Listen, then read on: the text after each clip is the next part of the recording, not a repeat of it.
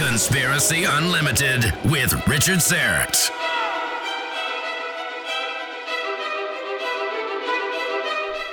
On this episode, the translation of a ship's log aboard a huge Chinese sailing vessel offers extraordinary proof the Chinese explored the interior of North America decades before Columbus. They talk about animals, they talk about plants, they talk about specific species that only exist in the upper Mississippi River Valley region. This podcast is supported by the good people at Paranormal Contractors, a division of crime and trauma scene cleaners. If you have unwanted paranormal activity in your home or business, this is no time to be dealing with amateur ghost hunters. You need to bring in the professionals. Paranormal Contractors use the latest technology to investigate, authenticate, and remediate your ghost or demon problem. Call 1-866-724-0800, 1-866-724-0800, or email them at paranormalcontractors@gmail.com. Check out their YouTube channel, Paranormal Contractors, for things that go bump in the night. Conspiracy Unlimited with Richard Serrett. Pursuing the truth wherever it leads. Exposing evil and corruption and the secret machinations of powerful elites. Revealing the high strangeness beneath the surface of our supposed reality. Coming to you from his studio beneath the stairs. Here's Richard Serrett. Welcome to your Monday. Lori Bonner Nicholas is standing by to talk about the explosive and controversial book To the Gates of Fengtu, The Chinese in Pre-Columbian America. Lori is an independent historical researcher on America's prehistory. She co-authored Chasing Dragons, The True History of the Piazza, along with her husband Mark Nicholas. In it, they examine the mural on an outcropping along the Mississippi River upstream from St. Louis. They present convincing evidence that this painting is from an early 15th century Chinese exploration of the North American continent. Lori and her husband have lectured internationally in China, Malaysia, and London on their research and were featured speakers at the Midwestern Epigraphic Society. Arising from dragons, Lori spent over the last decade translating the concluding 15 chapters over the lost manuscript from the Ming Dynasty's early 15th century circumnavigation of the globe. These chapters, which comprise Lori's translation To the Gates of Fengtu, make it obvious that the Chinese sailors visited America's largest native city, Cahokia. Lori Nicholas, welcome to Conspiracy Unlimited. How are you? Doing good. Good to hear from you. What do you say to people who actually believe that, aside from the indigenous peoples of North America, Columbus was first? I would say that the Atlantic Ocean and the Pacific are a lot smaller in the eyes of seafaring peoples than people give them credit for. People were a lot smarter for a lot longer than a lot of people are willing to admit. If you don't have Facebook to keep up with, you have time to do a lot more things. Yes, like build huge ocean-going vessels. Mm-hmm. So the contention here is that the Chinese explorers were here something like 60 years before Columbus in 1492. So in the 1430s, what was happening? Was this the Ming Dynasty? Yes, it was. In the late 1300s, there'd been a turnover. The Han had kicked out the Mongols. The grandfather of Yongle, who started a big bunch of the exploration voyages, had come into power, had made himself emperor with the help of his friends. And by the 1430s, the grandson of Yongle, Zhandi, had decided that everybody needed to know that he had come to the throne. And he took up the idea his grandfather had and decided to put out the word that, according to him, he was emperor of the entire universe. And people needed to pay attention to China. So talk to me about the vessels that they were building. What did they look like? How large were they? Well, if you take your kids to soccer, think about standing at one end of a soccer field and think about twice as long. If there were two of those soccer fields end to end, that was the size of ship you had. And they had bamboo. They'd come up with the idea that, like bamboo, when you had separate sections, no matter what happened, if you only lost one section, you stayed afloat. So they had watertight compartments. They had a way to have an intercom through their ships. They had some very amazing tech that just was centuries ahead of their time. They were about 400 U.S. feet. 400 feet long. My word. Yes. Multi-masted, I'm guessing? Mm-hmm. Oh, they were huge. They had workshops. They had temples on board. It was a floating city. Like today's aircraft carrier, it was literally a floating city. It had everything you would need to go anywhere. And these were the big Baoshuans, treasure ships, that were like an aircraft carrier. They were the main ship that the rest of a unit of their fleet would have been kind of orbiting around as if it was the sun, like a task force or carrier group. Right. And how do they navigate? With the stars? Yeah, we've done some study, and their method of navigation, they had done hundreds and hundreds of years. I mean, the Yan, the Song before them, had done hundreds and hundreds of years of observations. So they knew every visible star, and they knew any given day when a particular star would be over Nanjing at the stroke of local midnight. So they could take their knowledge of a star map and say, okay, this is here. It's over Nanjing. We know this. We have our ephemeris tables. We know star A is over Nanjing tonight. Star B is directly over us at midnight tonight, and it's thus and such far from the North Star. So they could take that and plot. As long as they could see that star, they knew what was at home, and they knew exactly where they were. Longitude and latitude without knowing longitude and latitude as we know them today. And have we, or you, uncovered any of these Chinese star charts and maps or planispheres?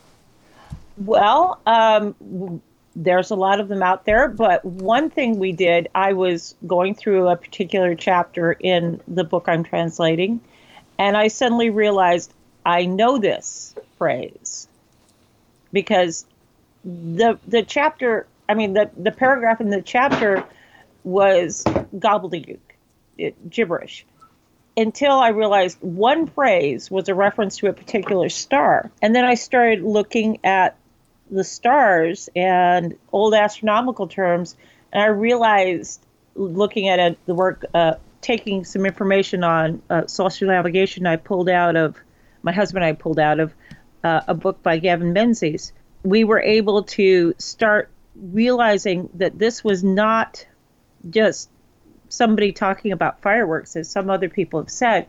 This was a list of dates, locations, and the three mapping points that you would use, the local star and the Nanjing star in relation to the North Star, and be able to figure out exactly where you were, map it out on a terrestrial globe. We have mapping points that are starting to outline the continents. And I'm not just talking Europe and Asia. I'm talking the Americas. And we got very excited when we started finding that out. And how are you able to date these maps and so forth, and these log entries? Well, we started with the last absolute. And the last absolute we know is the reports are that before his reported death, the leader of the expedition, a devout Muslim, had gone to do Hajj. And the time for Hajj, and this lined up with information in the book where they were in Venice at the time of Carnival, that time of Carnival is right at the time of Hajj in Mecca and Medina. And so we started lining up. We found a date that gave that it was a particular phase of the moon. We knew that they were there. We knew the approximate time, the year, right at the beginning of February. And then when we started working from there, everything started lining up. It was like some kind of crazy dream, but it was real. And it all started to make sense in ways that just were mind-blowing. And the leader of this expeditionary fleet, known as the Eunuch Admiral, tell me about him. Zheng He. Zheng He was born in Henan. He was ethnically Hui Muslim. About the age of 11, 12, there was rumors that his family was siding with the Yuan, and they were village leaders. The village was overrun, and he was among the young men taken in a way as an example. It was a bit of a more than implied threat, made court eunuchs to serve the new rising Ming Dynasty, which is under the first emperor Hongwu. He ended up associated with Hongwu's son Yongle, who was Zhudi at the time. Yongle is emperor. And he kind of grew up in service to him, and as Zhudi, who would be Yongle, rose among the ranks of his brothers as a capable leader, he was his right-hand man. He was his number one aide. He was born Mahe, and when things got a little bit dicey in the royal family, and Hongwu made his grandson rather than one of his sons emperor, and the grandson was a bit full of himself and problematic, Zhudi made himself Yongle and made Jianwen, that grandson, not emperor anymore. It had a lot to do with their concept of the mandate of heaven, which goes to the idea that if you're a scumbag, it doesn't matter if you're born emperor, you're not. The gods don't want you to keep it, and it's righteous for somebody else to take it. So Hongwu wrote a lot on that, saying this was absolutely something that needed to be adhered to, and Zhudi said, sounds like a good idea, Dad. Okay, and how many expeditions were there? This goes back to the title that Zheng He, which is the name he was given as a gift for a success in a battle. He was also given another nickname, and that was the San Bao. Now, a lot of people know that name, but don't know they know it. We've all heard, most all of us have heard of Sinbad the Sailor and his 7 voyages. Ah, yes. Yeah. This is the guy that was based on. Ah. And so 7 sets of voyages. I would say 7 cycles of voyages, because there was multiple units of the Ming fleet. But this guy, the San Bao, corrupted to Sinbad, was the number 1 admiral, kind of like America's admiral who's the head of the Joint Chiefs of Staff. He was basically that role for his emperor. Now, it's interesting because a lot of the explorers from Europe were trying to find a shortcut to the east, to the Far East, without having to navigate around the Cape. So, what were the Chinese explorers looking for? Where were they going? Because they're already in the Far East. Well, there's some little twists and turns to that story that most people aren't aware of. The Pope at the time had said, okay, this set of sea routes belong to our good friends in Portugal. The rest of you can go the other direction if you want to go to the same place. And so the Portuguese put very heavy taxes and controls and tariffs on people cutting through their areas. And everybody thinks, well, they were stiffing these other guys. Now, I'll come back to that in that the Chinese had been given a mandate by Yonghua because there's some rumors that nephew that he removed from being emperor had run off towards the sunrise. There were also hints and comments from a book called the Shanghai Jing that talked about people sailing towards the sunrise. As far back as Qin Shi Huangdi, number one emperor that started China, there was rumors about people going towards the sunrise and not returning. So Yonghua said, okay, we'll go everywhere and tell everyone that we have taken China back from the Mongols. And throughout history, power goes to he who owns the maps, who knows how to get everywhere, who knows how to get there easily, because they have the greatest access to trade, greatest access to resources. And he headed, and so they sent people literally in all directions. Like I said, multiple units in that great fleet. And they sent out missionaries, scouts, and people to map. Like I said, knowledge is power. Maps are a weapon both of war and of commerce. And like I said, I come back to the fact that everybody thinks that the Spanish and so on got shorted because Henry the Navigator and his crew got the rights to go down and south and around Africa, and the other one, people got the other direction. Now, I don't think the Spanish got shorted because in 1433, while this great admiral, Zheng He, the son Bao Taijian, was in Mecca and Medina doing Hajj, he had sent a diplomatic group to what he and the Chinese believed was the center of European society, the banking center, the financial center, an area that they knew was at the other end of the trade routes, and it was Venice. Now it gets fun. Columbus was not lying. He just wasn't quite saying what he was saying. Okay, in the midst of a big old shindig, during Carnival, the Chinese thought the Italians were rioting in the streets. They were a bit perturbed. They had some fun and some very fun descriptions of the wild partying in Venice. But in the midst of this, in walked the papal legate. And he said, excuse me, this is not the center of European culture and civilization. You guys got to go to Rome. And he picked up all the party guests, that diplomatic unit, and all the gifts they were giving to the Doge. One of the gifts was maps.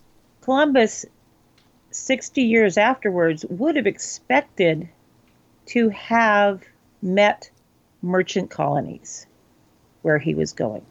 Chinese merchant colonies. He wasn't looking for China, he was looking for Chinese merchants. Because a few popes later, after they confiscated the maps, which were among the gifts they were giving the Doge, along came, this is going to be funny, Alexander Borgia. Alexander Borgia had a nickname. And this was that same pope who gave the Portuguese those southern routes. His nickname was the Spaniard. You starting to figure out where Columbus got the maps he wrote to family members about? From the Chinese. From the Pope, who stole them from the Doge, who got them from the Chinese. Aha. So not only then Columbus, I'm guessing, but also Vasco da Gama, Magellan, Cook, were they all using Chinese maps? Yeah, a number of them have been written down in history as making really weird comments like, oh, that's not quite the way I thought it was going to look. And they acted on expectations that they would tell people, oh, set this course because we don't want to go over that way because we'll run aground. The Chinese would have known that because they'd already done the depth soundings and so forth. And these these captains, these leaders of various expeditions knew things that you couldn't guess. So yes, very clearly they would have had those maps. And I think it was Cabot. he went straight across the way, it appears he went straight across the way the Chinese did. And if you want to know how the Chinese did, if you've ever watched weather maps, when a storm system comes across that becomes a hurricane, it starts off the coast of Africa and it kind of rides a warm corridor of air and water across there. That's a major current, major Atlantic current. And I mean, you could lose your sails and ride that across. And it sweeps right up to, guess where? Cape Breton. Cape Breton Headlands, same location where you find Oxo Meadows, which is where a northern current hits that southern coming north current, right there at the mouth of the Gulf of St. Lawrence.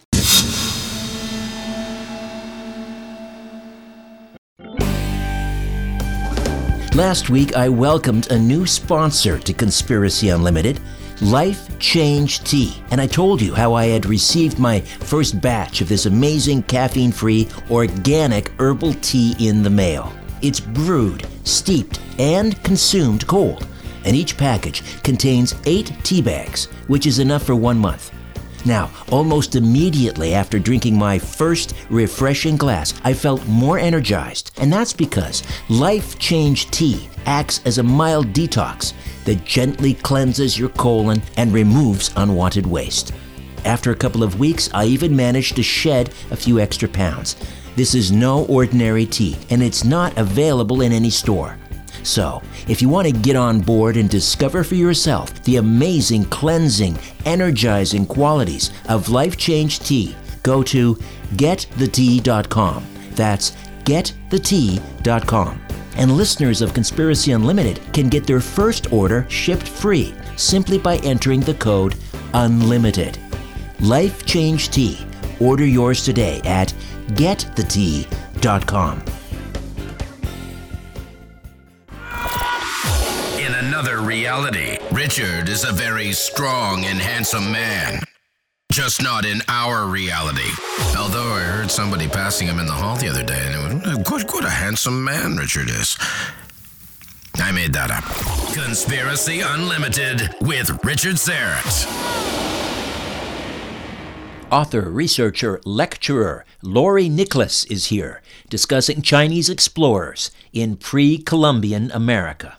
Magellan is credited with being the first to circumnavigate the world. Mm-hmm. So the Chinese beat him to it by how many years? Between 1405 and 1435, with a gap right before this last set of voyages in the 1430s. So they beat Magellan by what, a century? Pretty much. My word. All right, so now let's talk about the Chinese explorers or the expedition arriving in North America. Mm-hmm. When did that happen? And who is leading this expedition? Well, which time? Well, let's say the first. The first set, there was some fellows during the Song Dynasty. And like I said, that came up as the Shanghai Jing. But this set, then there was the 1420s, where there was a map in the hands, I believe, a gentleman named Liu Gang, that it was around 1418. So they were there at that time, but they only got really to the coast. And then there was the last expedition, which is 1433, 34, more or less, where they got to North America and mapped it from shore to shore. Shore to shore. Wow. Yeah. And at some point they're in St. Louis, right? Modern day St. Louis?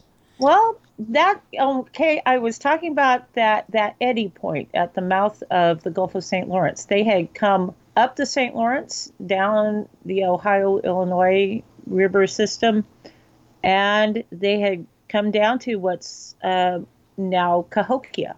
And they talk about a couple of locations. And again, it gets back to those star maps. They talk about a couple of locations that match a pair of Chinese constellations, one of which would have been directly overhead at the same time the Chinese were at the location. And that's where it gets even more strange. The map matches the layout. The star map matches exactly the layout of the Cahokia Mound Complex. including Corona Borealis, a circle of stars that matches the location of a place called Woodhenge, which is like Stonehenge, but a passive solar lunar calendar observatory. And weirder still, it also matches the layout of a great number of the Mayan mother cities, sacred complexes down south, which makes me have some interesting ancestors. I'll say. We should talk about the book, To the Gates of Feng Tu, which is a translation of the Admiral's logs, correct? We're not sure exactly how or what or whose logs or diaries it is, but in chapter 98, there's a discussion of putting aside one copy of everything and sealing it up in the Royal Archives for about 150 years. So it would have included Zheng He's logs. It would have included some of the logs and records of the sub-commanders under him as well. But it got a little hot to handle, messed again, like I said, with that mandate of heaven idea, and some people had made bad choices. Not just my ancestors, who the Chinese found disturbing because they ate the neighbors. It was a Mayan thing. That makes people laugh, which is better than going, ew. Well, I mean, it is very controversial as well. I mean, well, 25%. The statistics are that 25% of all bone trash found in trash middens at Cahokia are human remains and with signs of being butchered. So, like I said, the ancestors were a little socially inappropriate, especially in the minds of the Chinese. My mind too, but I'm kind of glad we don't do that anymore. Holidays would have been a little ooky. Right. Now, how was this log uncovered, and then who translated it? Okay, this has been around since about 1587 or so. It was initially published as kind of a serial. Same as Dickens would publish serials, sections. It ended up 100 chapters. My book, To the Gates of Feng Tu, is the last 15 of those chapters. I started from the last everybody agreed the fleet had gotten to point, which was what's now Saudi Arabia. And it goes from there onward through the end of the book with the fleets returning to make their report to Zhandi, which was that grandson of the emperor who had begun the voyages. And in 2004, my husband and I found and got an idea. We were both writing for an outdoor magazine that does hunting and fishing in the St. Louis area. And he had an idea, and I said, well, go for it. Chase after it. There was a local odd relic known as the Payasa, and he looked at that and he said, I think that's Chinese. I said, well, chase after it. And you'll have to ask him about that. Things got crazy from there. And the next year, we ended up in China for the 600th anniversary of the first sailing of the Ming Dynasty's treasure fleet in 1405. And that summer after we got back, my husband and I were looking at each other saying, well, what do we do now? I don't know, whatever comes next. And we found a book, and I flipped to a later chapter, and in that later chapter, we found a description of a place, and I said, I don't think this was translated right, because to me, this sounds like a powwow, not the underworld. And that was our first contact with Luo Madang's An Account of the Western World Voyages of the Sanbao Eunuch. And it's about the seventh set of voyages by Zheng He. And we literally put out a request that literally went around the world the next February. And since then, I've been working on this translation from literary Mandarin of this, what very clearly is an account of North America in the 1430s.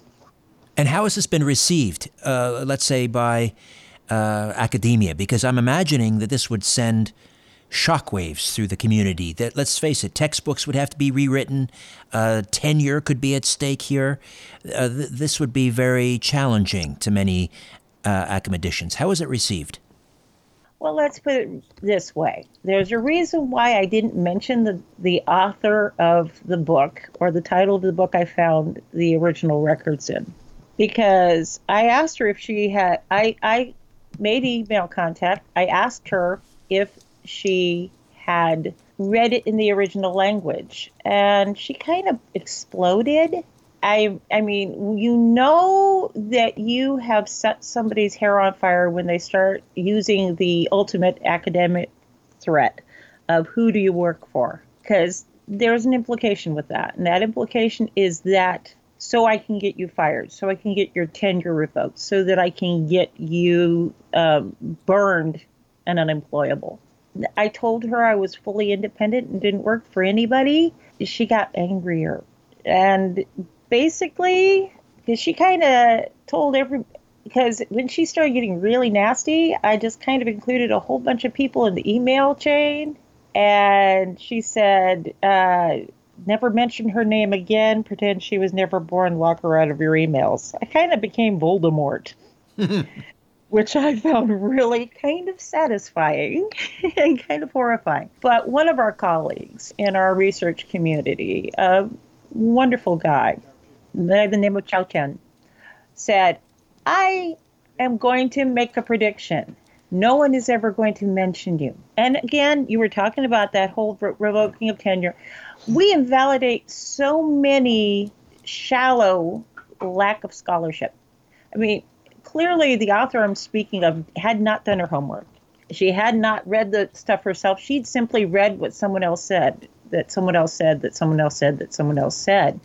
I mean, all I can say is history is not supposed to be Talmudic studies where a rabbi quotes a rabbi quotes a rabbi quotes a rabbi. You're supposed to be going back to those original material. We spoke in Nanjing Nanjing in 2005. We did get published then, but we were supposed to be part of a group publication of papers in 2010 when we went to an international conference in Malacca, Malaysia. And there were certain people who fought 3 years to keep our material out of publication. They succeeded, keeping our paper at the time that clearly identified Cahokia as being in this account in exhaustive detail. They kept that from seeing the light of day. We had to go to self-publishing.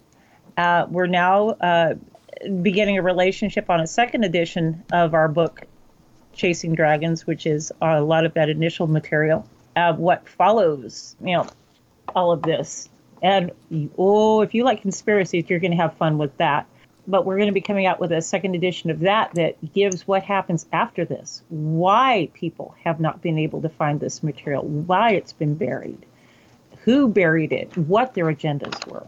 In the log, does it make mention of recognizable geographical features in North America, like the Rocky Mountains, like the Mississippi River, like the Great Plains? Like the Niagara Falls. That's even better, yes. They lay all of that out perfectly. They talk about animals. They talk about plants. They talk about specific species that only exist in the upper Mississippi River Valley region. It's crazy how many things they mention.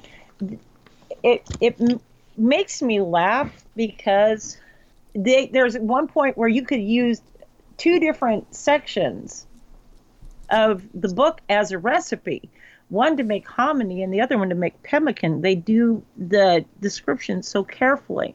My husband just handed me a list. They talk about the Iron Mountains south of here. They talk about the rivers, the layout of the rivers.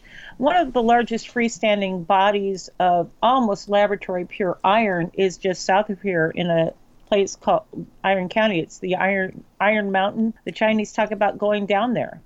The Chinese didn't have much they wanted, didn't have much they needed. They had stuff that other people would want to buy, but the Chinese had everything.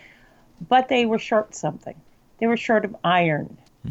That was more precious to them than gold because they were a budding military-industrial complex. They could not keep growing the way they were growing without massive influxes of the resource of iron. And they talked about the detail they have about just south of here in the U.S. state of Missouri, that they talk about what they found, where they found, the descriptions of the area, as well as that of Cahokia, as well as that of the St. Louis Mound Complex.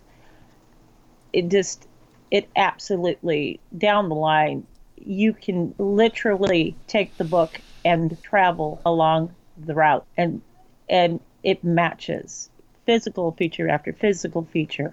The style of living, the clothing, the food, the worship styles, they match, since Cahokia vanished, they match everything that came into the historical record of what was down south, the surviving parts of the Mississippian culture that were there when DeSoto arrived. It matches DeSoto's records. Do they discuss how they interacted with the various, I mean, you mentioned the Mayans earlier, and they weren't exactly enamored with some of their cultural practices, but did they talk about how they interacted with some of the other indigenous groups, let's say the Cherokee or the Sioux? Well, it was the culture of the Mississippi Valley region really had, with as many rivers as there were, those were all one interactive group. So there is a conversation in one of the chapters, actually two of the chapters, where there's court cases. And what's funny is I think it's probably one of the earliest paternity lawsuits on record, where they talk about being out on the Great Plains and being in the buffalo camps and having some of the Chinese explorers get hungry and decide that they needed the buffalo meat that the people were harvesting out on the Great Plains from the thousands of hundreds, which is their words, of wild water buffaloes out on those vast open grasslands. They needed it more than they thought the locals did, and the locals were not amused. So were some women who got loved and left. Like I said, they were demanding some child support in that scene. It was kind of bizarre.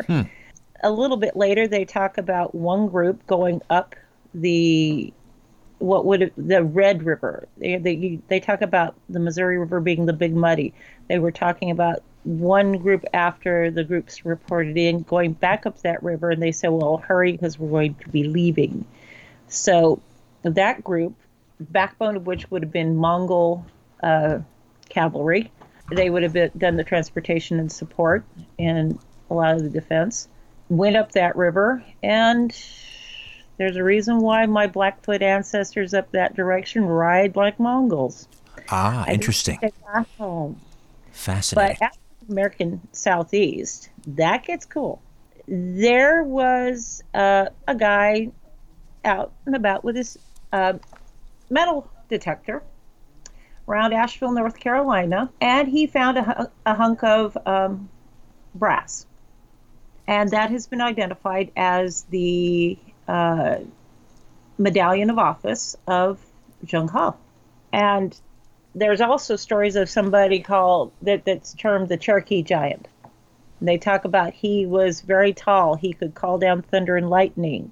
He could move with incredible swiftness, and he was 7 foot tall, and he taught us how to live together in peace. And that's in that general area as well.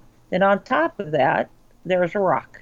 Now, there's a couple places with rocks like this rock, one of which is Casa Bonita in the American Southwest. Another one is what they call the Judicaula Stone. And then there's a medallion that all have one thing in it. And it's basically, and I forgot, California. There's these 4 places have this thing. And this thing, if you know what it is a pair of comets. And there's a medallion that's pretty famous. It's in a book called Hero Hawk and Open Hand, I believe is a picture of it. That's a medallion that's a comet, but it's pre-Columbian. And it is got a hand with an eye in it.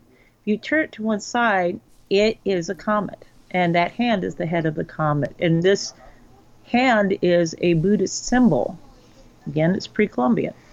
But one of the things the guys were following was these comets. They were tracking these comets that were in the sky. That was part of their mandate with this last set of voyages, was to follow these twin comets. And it's on that stone. It's said to be this Judicala, this 7-foot-tall guy's handprints. But the crazy thing is, the leader of this expedition had one very strong identifying feature. He was 7 foot tall. Chinese had cannon, so hand cannon, mobile cannon. They had gunpowder. They would have been able to call down thunder and lightning in the way of cannon. So down in that American Southeast is that reference to these guys. And it gets crazier. I've got a lot of very friendly European ancestors, but I've also got Chickasaw, Blackfoot, Osage, and Cherokee ancestors. Somewhere in the mix of that, I got Chinese DNA. Aha. I have no idea, except I know where these men were. My daughter's genetic markers, we did DNA on hers because it kind of got both my husband and I, he's also part Cherokee. Some of her markers turned up in all the places where there were major either recruiting done of sailors to go on the expedition, or Malacca, Malaysia, where there was a major resupply outpost for the Ming fleet.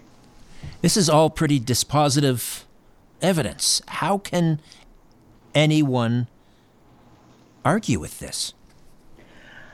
Because we make them have to go back to school.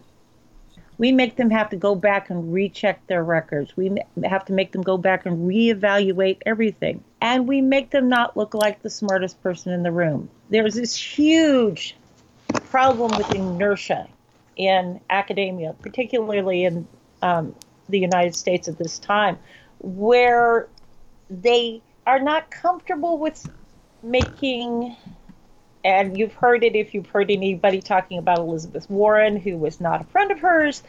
They are very uncomfortable with Native peoples being as smart as, if not smarter than, their white counterparts or contemporaries, or even people of mixed ancestry, like myself. I would refer to myself as a Métis.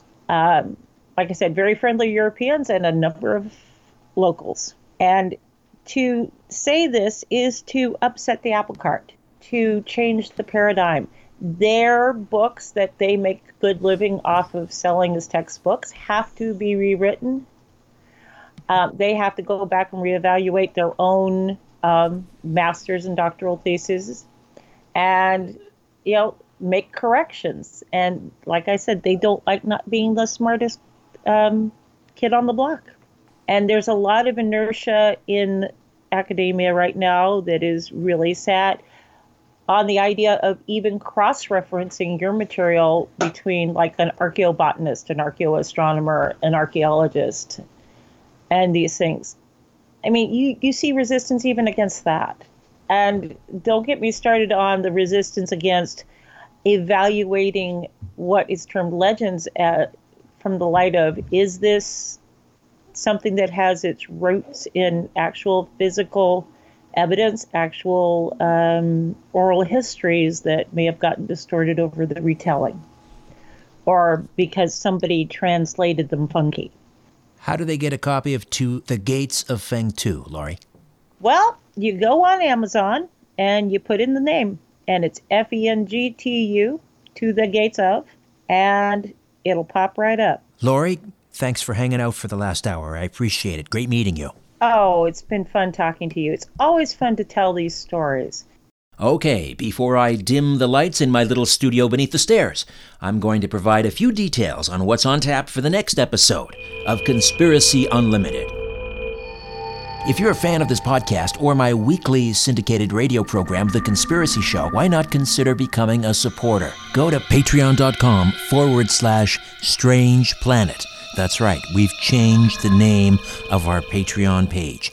Patreon.com patreon.com/Strange Planet and check out our 3 support tiers: the Truth Seeker tier, the Whistleblower tier, and the Star Chamber tier. Donors can receive access to an exclusive monthly Google Hangout on air or a monthly live chat with me. You can also be eligible for a monthly draw and a chance to win Conspiracy Show and Conspiracy Unlimited merch. Patreon.com/Strange Planet. Patreon.com/Strange Planet. Your support is greatly appreciated.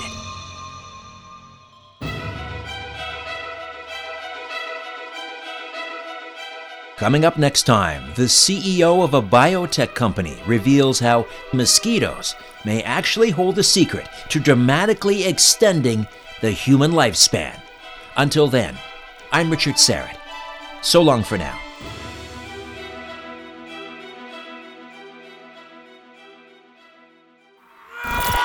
A new Conspiracy Unlimited with Richard Serrett drops every Monday, Wednesday, and Friday at conspiracyunlimitedpodcast.com. Blow your mind.